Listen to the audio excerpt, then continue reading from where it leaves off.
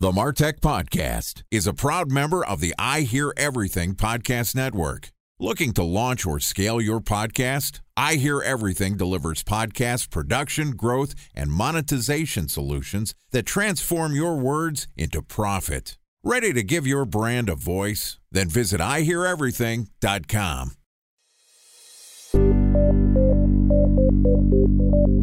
From advertising to software as a service to data. Across all of our programs and clients, we've seen a 55 to 65% open rate. Getting brands authentically integrated into content performs better than TV advertising. Typical lifespan of an article is about 24 to 36 hours. If we're reaching out to the right person with the right message and a clear call to action, then it's just a matter of timing. Welcome to the MarTech Podcast, a Ben J. Shab LLC production. In this podcast, you'll hear the stories of world-class marketers that use technology to drive business results and achieve career success. We'll unearth the real-world experiences of some of the brightest minds in the marketing and technology space so you can learn the tools, tips, and tricks they've learned along the way. Now here's the host of the MarTech Podcast, Benjamin Shapiro. Welcome back to the MarTech Podcast. Welcome to Career Day on the MarTech Podcast. Today, we're going to learn about the skills accumulated and lessons learned from a great marketer throughout the various stops on his career. Joining us today is a titan of modern marketing. Hiten Shah is a serial entrepreneur, and he founded marketing analytics, collaboration, and visualization companies like Kissmetrics, Crazy Eggs, and his current project, FYI, which is a tool that helps teams search and organize all of their documents in one place. In addition to his operating roles, Hiten is also the creator of the Quick Sprout marketing blog, the Startup Chat podcast, and he's an advisor to over 50 startups. Here is our interview with Hiten Shah from FYI. Hiten, welcome to the MarTech Podcast.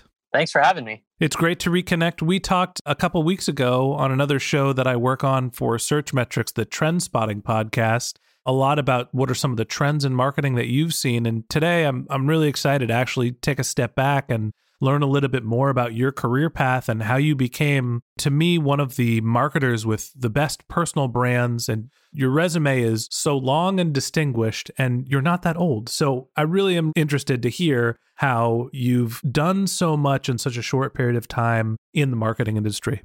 So let's just start off talking about, why did you get into marketing? Accidentally. Just because you mentioned it, I am 37, and 15 years ago, so when I was 22, I got into marketing, honestly, with a more famous marketer than me. His name's Neil Patel, and if you're listening to the show, you must have heard of him by now. Neil does the Marketing School podcast? Yeah, that's right. I listen to Neil all the time. Great podcast. Yeah, I used to listen to Neil all the time too. I'm actually his brother-in-law, so I've known him since he was 11. And back in 2003, I was getting out of college, and his sister, who I'm married to now, and I was dating, we were dating since we were 15, he was 11, so he's even younger than me. We basically decided to start a consulting company doing SEO because he had one customer paying him $3,500 a month to do SEO. And that's how I got into marketing. Prior to that, I had not a lot of experience on the internet from a professional standpoint or a work standpoint because I was in college, but I also had a bunch of offline businesses, wasn't doing anything online, but I was very computer savvy, made my own computers back in the day, and also started using a computer since I was 8. So we started building this consultancy and started helping people with marketing. And specifically at the time, because Google was still young and getting very big, very fast, it made sense to focus on search and start helping people get search ranking, starting with that first customer. But really, I got into it on accident. You could say Neil really got me into it. So it's interesting. You partnered up with a friend who had a single client. He was 22 years old. No, I was 22. He was 18 and barely getting into college, believe it or not. And we started the company. Oh, geez. Yeah.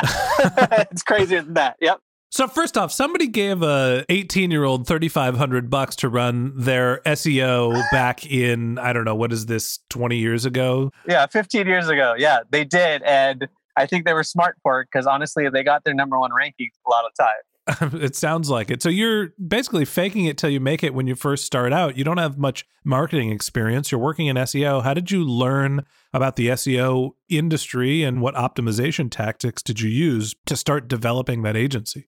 Yeah, I think curiosity was the number one tactic I used. And that was just ever curious. I spent a lot of time with Neil just learning kind of how he thought about it and learning the business, so to speak, and how rankings worked and all that. And then started getting kind of a knack for it. And then we both at the same time, we were working on client work as well as building our own properties just for fun.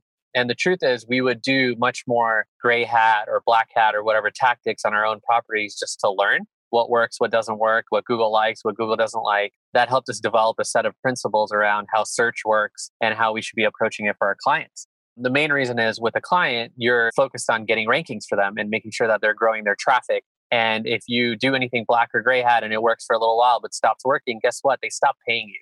They also blame you for being blacklisted in Google.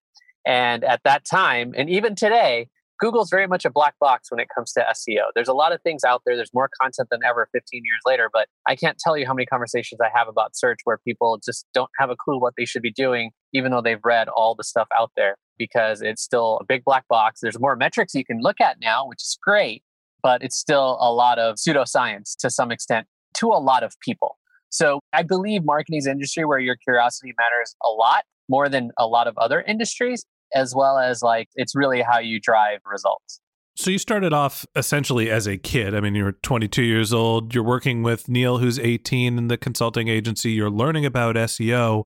How did that company scale? How long did you do that? And did you stay focused on SEO?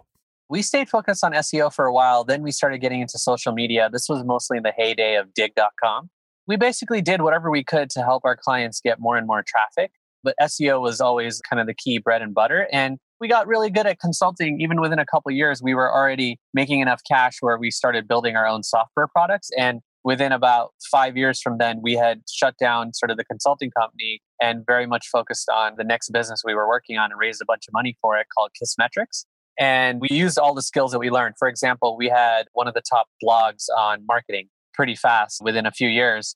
And actually, one of the things that is really interesting to me is I actually have my own personal Twitter account that's under number 5,000. And so I was in the first 5,000 users on Twitter. And I really learned a lot about that channel as a marketing channel very early on. And it was actually the first channel that we used at Kissmetrics. And I think that curiosity thing that I keep kind of bringing back, and I probably will continue to throughout this whole conversation, is really what got me there, because I'm always curious about what's new and what might work that other people have not figured out yet. Because what happens is over time, marketing channels get harder and harder to utilize, harder and harder to leverage and get results on, as well as the early folks that are on the platforms that actually figured stuff out. This goes for paid channels as well as organic. So that's interesting to me that I totally agree with the sentiment that channels get harder over time. It's one of the reasons why I'm such an advocate of podcast advertising, is that to me, I don't want to say the average marketer, but a lot of marketers are leaning on social media advertising to try to drive growth. And that channel is getting more saturated by big brands and getting more expensive. And there are different formats of marketing that are coming out that are cheaper, like podcast advertising, like content creation. You mentioned that you used the money that you made from your consulting business to start Kissmetrics. And so I'm interested in hearing more about the mindset of being a marketer and being in a service business, and what drove you to start creating your own products. So what we actually did was we tried to create 10 to 12 different products. And we ended up getting really lucky by about 2005 when we launched Crazy Egg, where it creates heat maps where people are clicking on a page. So our drive for building the software was mostly to get diversification from consulting revenue. We really enjoyed it. We got really good at it, but we wanted to do more and provide some recurring revenue for ourselves. And at that time, back in around 2005, software was not where it is today and wasn't as popular in terms of companies that you build. And that was a good thing. It was a time when there was lots and lots of opportunities for building these kind of companies, and many people weren't taking advantage of that, much like early channels. So SaaS for us, we almost treated it like an early marketing channel, and we ran a lot of experiments and we tried a bunch of things. And one of them worked, which was Crazy Egg. And then once that got to some level of scale, about 3 years after we launched it, which ended up being about 2008, we were building a second product and we decided to spin it out of Crazy Egg. And it was called Kissmetrics. And we started building that out. And both of those businesses either targeted marketers or user experience people or designers, anybody in that kind of product and marketing sort of role that wanted to understand what was going on their websites better. Because one, Crazy Egg was a visual tool where it showed people exactly where people were clicking on a page. We were one of the first companies to do it. We helped pioneer that category of heat maps on a website. And then with Kissmetrics, we built analytics that was mainly targeted at marketers. And we used our skills in marketing to basically learn about the customers and figure out what mattered to them. That way we could create these differentiated and right products for the market. So what was your role? I guess you were a founder, so you probably had many roles, but what was your primary area of focus when you're doing the product development? Were you doing the engineering and product work? Were you actually doing the marketing and reaching customers? Were you splitting everything evenly with Neil and it was all hands on deck? We didn't really think of it as roles or anything like that. At the end of the day at Kissmetrics, I ended up being the CEO. Neil was more closer to like the CMO or marketing, but we really didn't split up roles between us as much as you might normally imagine. But yeah, we just wanted to get stuff done. And we split up responsibilities as best as we could. I was mostly responsible for product engineering and anything that had to do with business operations or things like that. And Neil was very specifically involved in marketing as well as sales. So even though it wasn't your primary area of responsibility at Kissmetrics and at Crazy Egg, I'd love to hear a little bit about what you learned about marketing SaaS tools. What's the playbook? What were the learnings? Were the channels different from tool to tool?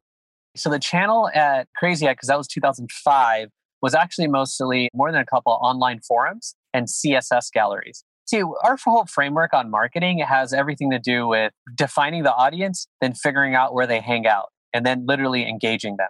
So when we were engaging them on Crazy Egg, we had a few forums that really helped us in CSS galleries when it was a hot thing, where we would get users from those places, customers, visitors, and they would use our product super early before it was even launched and give us a ton of feedback.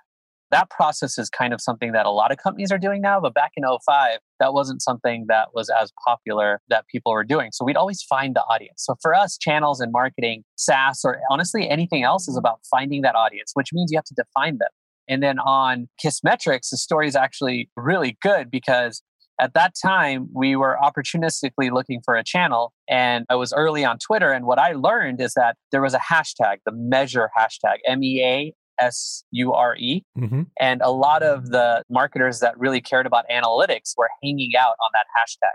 What I mean is they would share links, share quotes, share thoughts, and add that hashtag to it.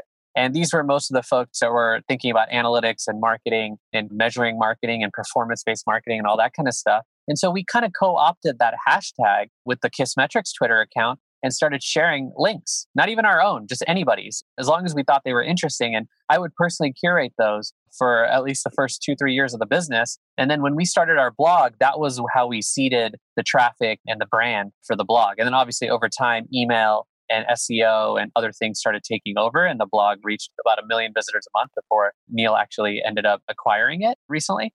But what we did is we just did a formula that we understand, a framework, which was identify the audience, identify that customer. Who is your customer? Answer that question as well as you can. Figure out where they hang out. That's step 2. And then step 3 is engage with them. Figure out how you can engage with them and get them involved in what you're doing. Like, for example, we didn't tell them, hey, go try Kissmetrics off of our Twitter account.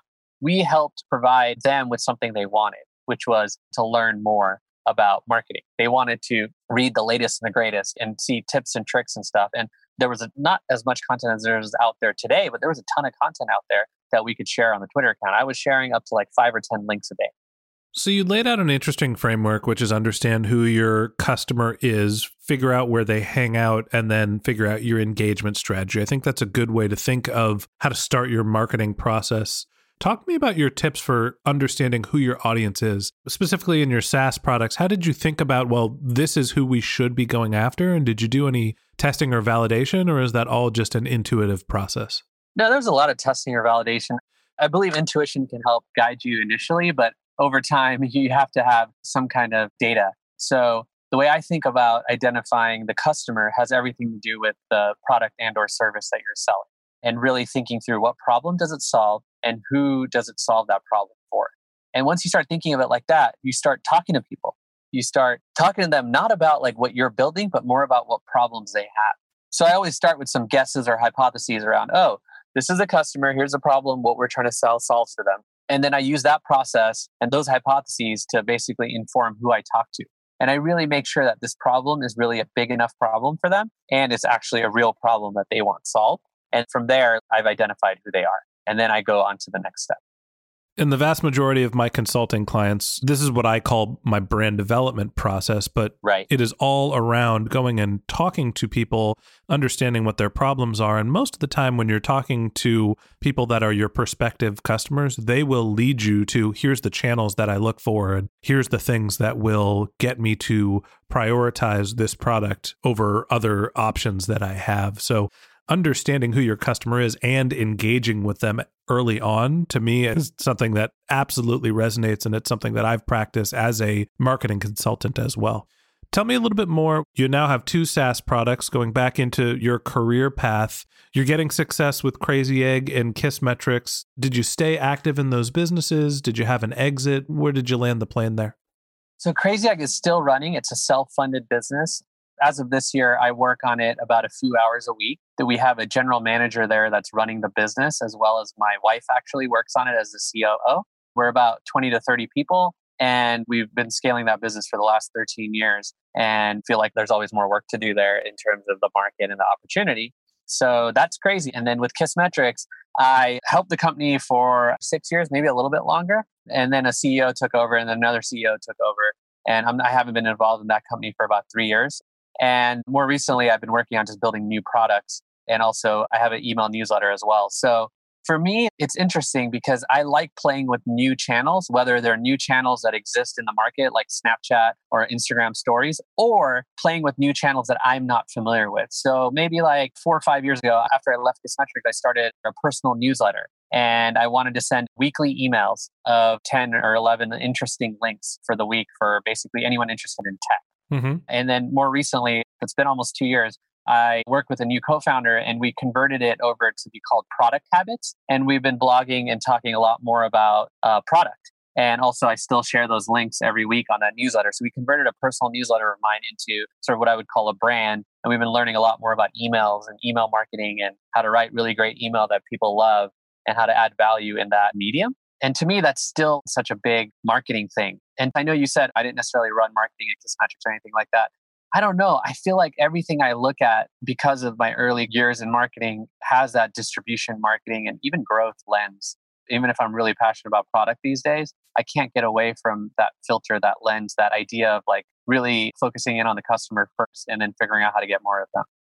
I think that, first off, I understand that marketing is something that you've built into every role that you have. So apologies if I said that you weren't doing it. But oh, no, I'm not looking for an apology. I was just mentioning I definitely didn't run those areas, but it was something that really cared a lot about. Right. So no apologies necessary, just more giving a perspective on, I guess, my career and how marketing has literally shaped so much of what I do even today, and how important I think it is that regardless of what role you have, especially if you're a CEO, founder, executive, marketing has to be something you're thinking about. Or I think what happens is you lose sight of the customer.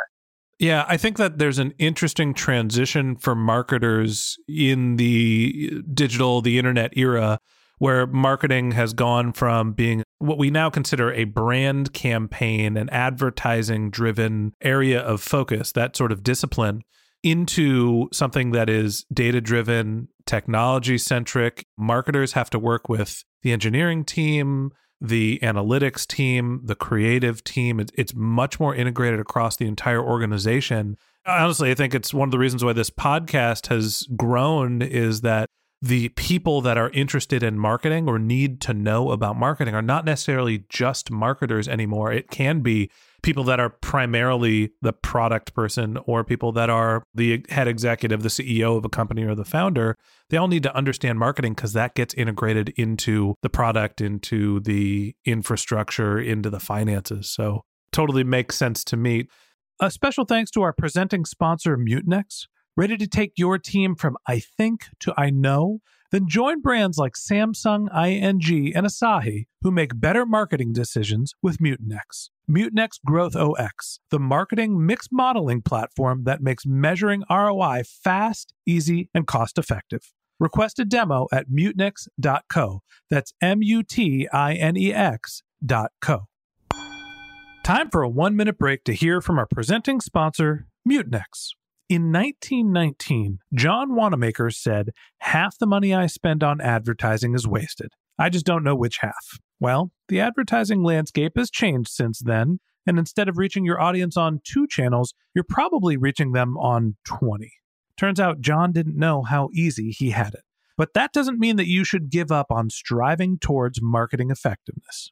No matter how complex your marketing strategy is, Mutinex GrowthOS is the market mix modeling platform that measures the impact of marketing on your bottom line.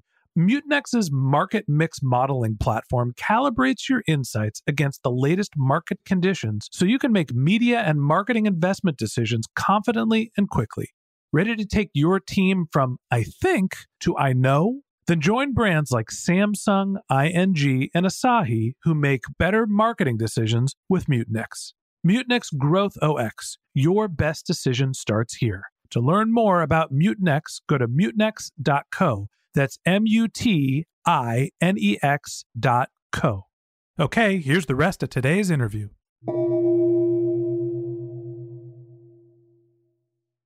Talk to me about, you've now gone from being a consultant, being in a services business, to being a SaaS software founder. Now you're building a personal brand that you've spun out into a new brand. Tell me about the difference between those 3 types of businesses. It's funny. It's easier to say the similarities these days for me. And I'll tell you the similarities first. I would say that every business I've ever seen scales once you have a spreadsheet. And the spreadsheet is essentially the economics, the unit economics of the business, the way that the customers flow in and out of the business. And I say spreadsheet, it could be data, it could be analytics, it could be a dashboard, whatever. But to me, it's like you get traffic of some kind to something, whether it's foot traffic to a coffee shop, if you own a coffee shop, or visitors to a website. And then basically they see something and then they buy it. And then ideally they come back and buy again. I think that a subscription SaaS business is the same.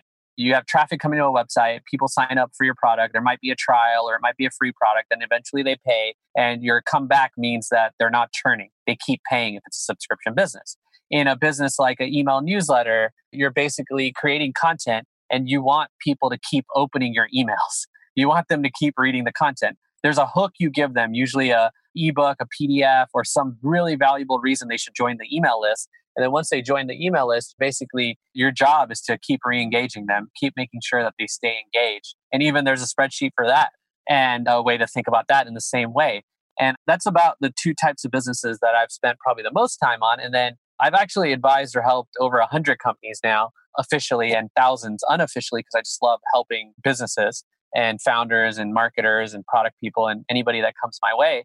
And it all just boils down to, do you know your metrics? Do you know your numbers? And are you able to drive more of what you're looking for in the business, which usually just leads to more revenue, more growth, more users, more customers, more traffic, and figuring out how you're going to get more of it. It's kind of weird. We're in a world where everybody wants more. And I got to say, as a marketer, you're going to want more.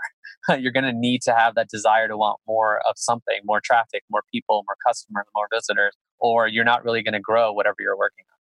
Yeah, I'm curious to hear a little bit more about, you've described the email marketing newsletter that started off more as a personal project and then you've spun out into its own brand and you called it a business. I'm curious to hear about how you've turned the newsletter, getting people to sign up to engage with content that you're curating, into a business. I think that we've been testing the business model. We partnered with a company last year and promoted their online, actually their community and their course. It's not just an online one. It's more of like a program to help people with growth. After that, we started doing experiments around teaching people about product development and then started creating a course around it. So we've done a bunch of experiments on it. So to me, when it's something like email, where the business model isn't always straightforward, you're doing a lot of experiments to figure out how would you like to monetize the audience. Because I really have this belief that if you're doing something, making it sustainable involves making sure it makes money in the best way possible, not necessarily just make money and that's it. Although that might be someone else's attitude. For me, it's all about how do I make something sustainable, and making money enables me to do that. So experimentation around the email newsletter is really what we were doing. And we had some rules, like we didn't want anyone to sponsor it. We didn't want advertising on it, just because that wasn't the kind of brand we wanted to build out of that. We instead wanted to focus on how do we add value for people around this topic, and then how do we add even more value and charge them for it. Right. You mentioned that you've gone on to not only found another company, but also you've invested and you're an advisor for hundreds to thousands of companies. Tell me a little bit about what you're doing today. Where is your area of focus? How do you allocate your time? So I have those 100 plus advisory roles and investment roles or investments that I've made. And those folks have priority in my inbox. So if they need anything, they definitely come to me. You'd be surprised how often people just come to me more with their problems when they have them, which is every now and then. So you're talking about a handful a week at most. And then most of my time is actually spent on my new business called FYI. The URL is usefyi.com. And we actually used our email newsletter, Product Habits, to discover this problem. We went through this journey with the audience of how we were going to discover the biggest problem in the document space. What we discovered is the biggest problem in the document space is finding documents across all the tools you use. And we are on a mission to make people's work and personal lives easier by basically helping them find their documents. So with FYI, that's what we're very focused on. I spent as much of my time as I can on that business growing it, because one thing I've learned over the last 15 years is that if you're going to work on something that's a big problem for other people, like really painful, big problem that you can sink your teeth into and go at for many years to come. And I think I've done that repeatedly, but this one is one where I feel very strongly aligned with where I think the world's going to be in 10 or 20 years and the fact that we're still going to have this problem. As someone who runs a consulting business and a content business, and I manage multiple clients on the consulting end, I could tell you that I use Google Docs, Dropbox, SharePoint, iCloud. I'm sure there's another one. Hard files on my laptop. They're everywhere all the time, and I'm constantly searching for things. So I understand the pain point. Tell me a little bit about how you think about the customer for FYI, and what are the marketing channels that you're prioritizing? Absolutely. So for FYI, we're very focused on personal use as well as company use. And by personal use, I mean it could be an individual in a company that's looking for their documents, or someone like you that works with multiple clients, whether you call yourself a freelancer, an agency, a contractor, whatever that terminology is. Most folks put it in the agency, freelancer, contractor kind of camp. I'm going to go with man of the people. You can go with man of the people. I understand why. Thank we you. are on your podcast, so you can call yourself whatever you'd like. So if you're a person of the people, we are here to help you, because we notice that people like yourself tend to have this problem amplified because you work with multiple clients. So what we want to do is make your work easier. And one of the things we're doing right now is actually talking to people like you that manage multiple clients and have this sort of document mess. And also one really cool thing FYI does that we learned early on is you can connect multiple of your G Suite or Dropbox accounts into your one FYI account and find things across all those tools and accounts. It's funny. I was just about to say, I have my Ben J. Shap Consulting. I have my personal docs. I have my startup Strum School. My wife and I have our own inbox. It's like everything is everywhere. Yeah. I mean, email accounts are free, right? So I have 19 of them. Yeah, exactly. So you can connect all of them and find your stuff, no problem, Great. in one place. We also take over your Chrome new tab with our Chrome extension. Mm-hmm. So every time you open the new tab, our product's sitting there. And we don't just give you a search box. We let you find your documents. So you can go into any of the tools and see all the documents in those tools right from FYI. You don't have to go to the tools themselves. We call them apps, but we have apps for each of the tools. And then we have an activity feed that shows you all the recent activity with all those documents. And then we let you find documents based on who shared them with you. And the reason I'm mentioning this is because the way we do marketing today is we're still in early phases. This product launched in May, so it's about 5 months old from a public launch standpoint. We're still building product. You know, one thing I think you're going to love is fascinating. We learned that people still have documents on their computers. Yeah, the old ones. We have a desktop app. So it's really cool. When you install the desktop app, it specifically works really well on Mac. Windows, we're still working on making this feature work. But basically, you can install the desktop app and then you can be in your browser, in your Chrome new tab, find the document, click it, and you'll go straight to the document on your computer. And we learned that through marketing. Interesting. So we started marketing the product and then we kept listening. And we kept hearing that people have documents on their computer. And we didn't want to just create an experience where it's like, oh, your documents are on the computer, you can find them. We wanted to let you find them and get to them like instantly. So you never have to use the Macintosh Finder anymore. You can just be in your browser where you probably are most of the time and just go get to that document that you want. Sounds like it has a ton of utility. Yeah, we learned it though by thinking of who our customer is and what they want. Like instantly when we heard that people like you have these multiple accounts and need them in one place, we added the ability to add multiple accounts. So to me, this is why I say, like, you're always thinking about marketing because we want to build something that's marketable. If the feature is not marketable, and marketable means in an amazing way. Like when I tell you it does this, you should be like, yeah, heck yeah, I need it. I want it. Otherwise, like, what are we building? Right.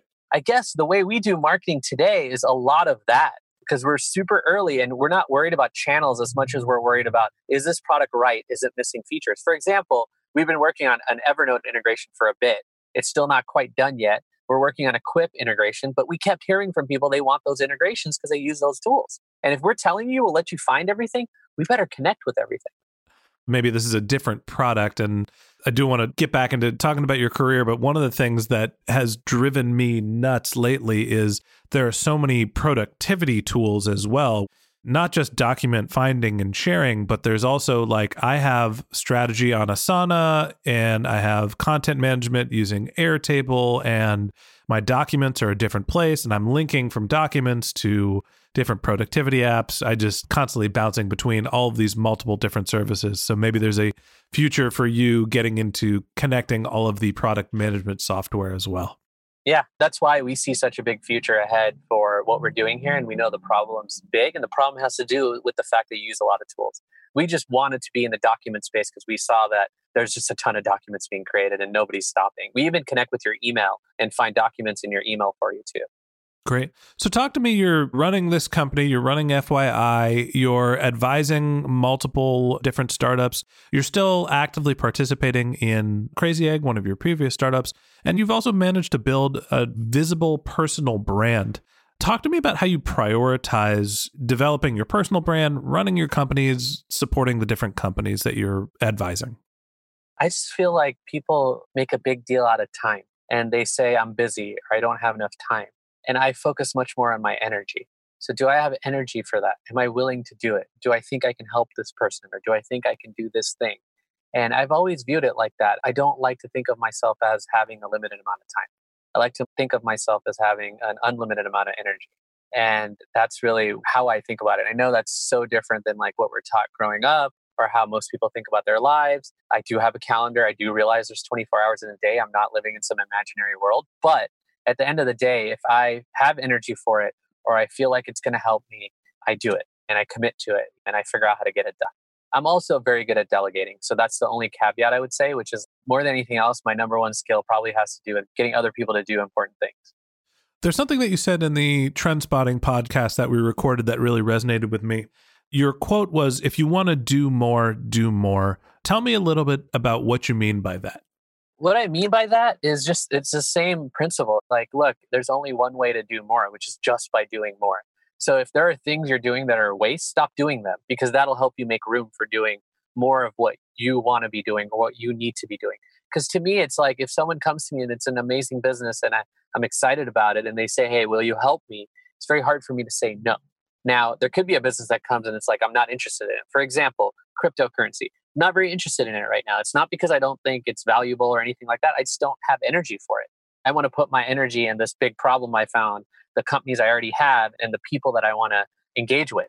So for me, a lot of it just has to do with like, we have this attitude in the world of limits and limitations. But yet there are people that have done things like break the record for how fast you can run or things like that. And they haven't done it by thinking about what limits them. They've done it by thinking about what's possible and making that happen for themselves or the world. And I think that just being a founder, having always run my own companies and started them, I have this thinking where it's like, I don't want to think about limitations in the way that most people do, especially around time and how much you can do in life. And obviously, I do think about limitations in terms of like constraints, like how much money do we have to do this or how many people do we have and things like that. That's not what I mean. I just mean to say that there's just a thinking that permeates most people in the world in general about being limited. And I feel like you could get me into Tony Robbins mode if you really wanted me to. But like at the end of the day, we should be coming from a place where we're not thinking about limits. We're thinking about opportunities. We're thinking optimistically about what's possible. And we're taking on as much as possible. I think that there's a couple things that stick out to me about what you're talking about. First off, you have a sense of self-awareness of where you're saying it's not time, it's energy. It's like if you have the energy, you can continue to increase your output. And when you don't have energy, it's okay to back off and prioritize and take things off your plate. To me, that's something that really resonates in the sense of work on the things that you want to, and you'll be motivated to continually do a good job.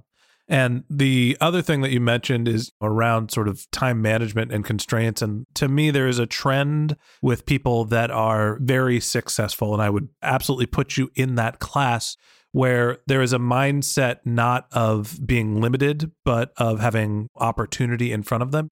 You rarely hear people that are incredibly successful say what they can't do, right? It's always what they want to try to accomplish or what they're working on or what they're striving for. And to me, that sticks out. It's a very positive way to look at things, and it allows you to test and iterate as well. Last question I have for you before we let you go. What advice do you have for younger marketers, the crowd that's just getting started in their career in marketing, or people that are just starting to learn about the medium? What advice do you have for them to set them off down the right path? If you're starting off in marketing, I think the number one skill you need to get, as I said, and I'm going to bookend it like this, is curiosity. Find a way to be ever curious about how things work, how traffic is gotten, how customers think, how to even discover who the customer is. I think there's this curiosity that, to me, the most skilled marketers have. And oftentimes we're not talking about curiosity. Meaning, like, when I hear people talk about marketing, they don't talk about curiosity. They don't talk about that desire to learn. They don't talk about that desire to be curious and find new things and new opportunities and grow something. Because the thing is, a lot of marketing is creative. A lot of it's science, which is performance-based and things like that, which you should learn. And many people will tell you that. What I'll tell you is that the creative aspects of it, the curiosity, is so important, especially when there's so many channels. And honestly, I think so much opportunity, but also so many options. When there's so many options, how do you choose between them? Well, it's not always just science and performance. You have to have some intuition. You have to have some form of curiosity to run experiments and try things. I think marketers that are the best always try new things. Or if they're marketers and they're managing a bunch of marketers, they're looking for marketers that are trying new things, that are super curious and also able to use that curiosity to get results. Multiple ways to skin a cat. I think it's great advice. Stay curious, marketers. Test new channels, try new things. And that wraps up this episode of the MarTech Podcast. Thanks to Hiten Shah from FYI for joining us. If you'd like to learn more about Hiten, you can click on the link in our show notes or visit his website, which is Hitenism.com, Hitenism.com. Hiten, why don't you list off the other sites that people can go if they're interested? Just check out producthabits.com. It's where my newsletter is these days. And then check out FYI, of course. Use FYI.com. And if you're old school and you remember Crazy Egg or want some heat maps, crazyegg.com is great. And I have more, but you know what? Those three are probably valuable to everybody that's listening. We'll put some links in the show notes. There's a bunch of different ways to learn about what Hiten works on. If you didn't have time to take notes while you were listening to this podcast, don't worry. We have you covered. We've got a full transcript of the episode and a summary on our website, which you can find by going through the link in our show notes, or you could just use the martechpod.com domain, which will redirect you to our podcast website. If you're a subscriber to the MarTech Podcast, thanks for being a member of our community. If you ever have questions, comments about the show, if you're interested in being on the MarTech Podcast, there's a link in our show notes, which now lets you leave a voicemail question for me. And we're starting a new segment where we're going to be taking those questions and doing a mailbag section where we get experts to answer your questions, or if it's possible, I'll try to answer them myself. You can also reach out to me on LinkedIn or Twitter. You can just search my handle, which is Ben J. Shap, BenJShap. If you haven't subscribed yet and you want a weekly stream of marketing and technology knowledge in your podcast feed, we've got a bunch of great episodes lined up for the next few weeks. So hit the subscribe button in your podcast app and we'll be back in your feed next week. Okay, that's it for today. But until next time, my advice is to just focus on keeping your customers happy.